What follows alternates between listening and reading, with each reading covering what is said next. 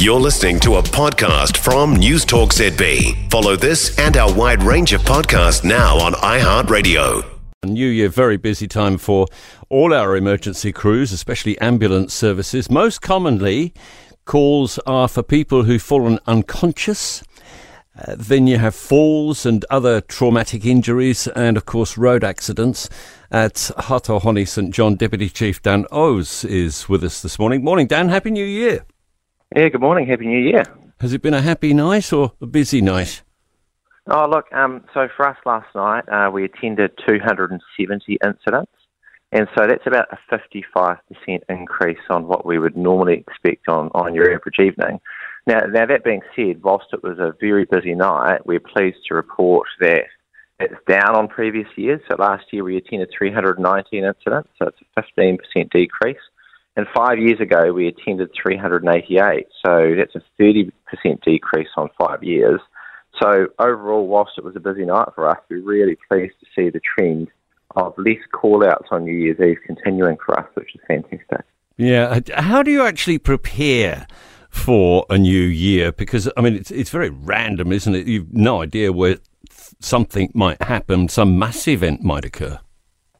Yeah, so for us, what we do is we have operational plans which are local to a lot of areas.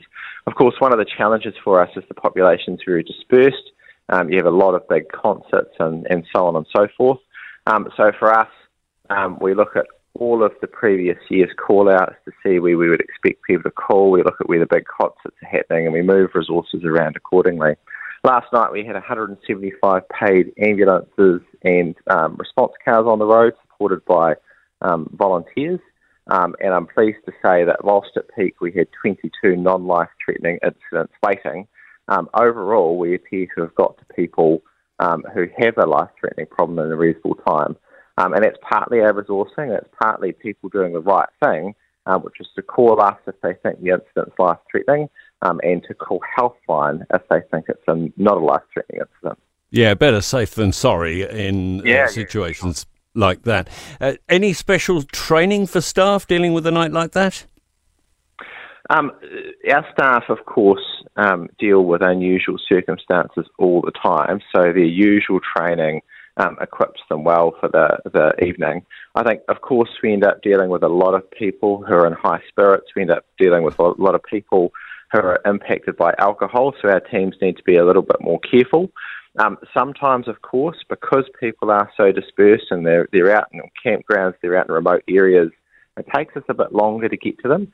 And so from our perspective, what we say to the public is, especially over the coming couple of weeks where people are still out there, just bear in mind it might take us a little bit longer to get to you. We do try and make sure the resources are in the right place, but be kind to our staff. I mean, our staff are there to help you, and we simply don't want our staff getting abused or getting a skinful from people who've had a skinful because they're frustrated if they're in a different place to where they would normally be.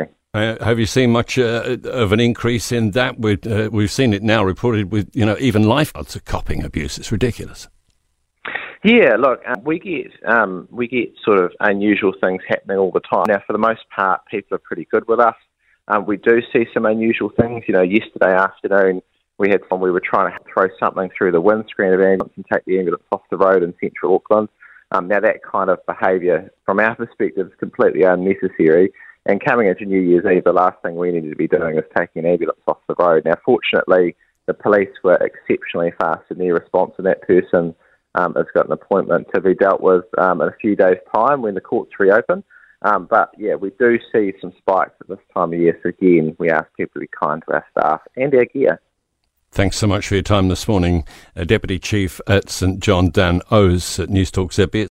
For more from News Talk ZB, listen live, on air or online, and keep our shows with you wherever you go with our podcasts on iHeartRadio.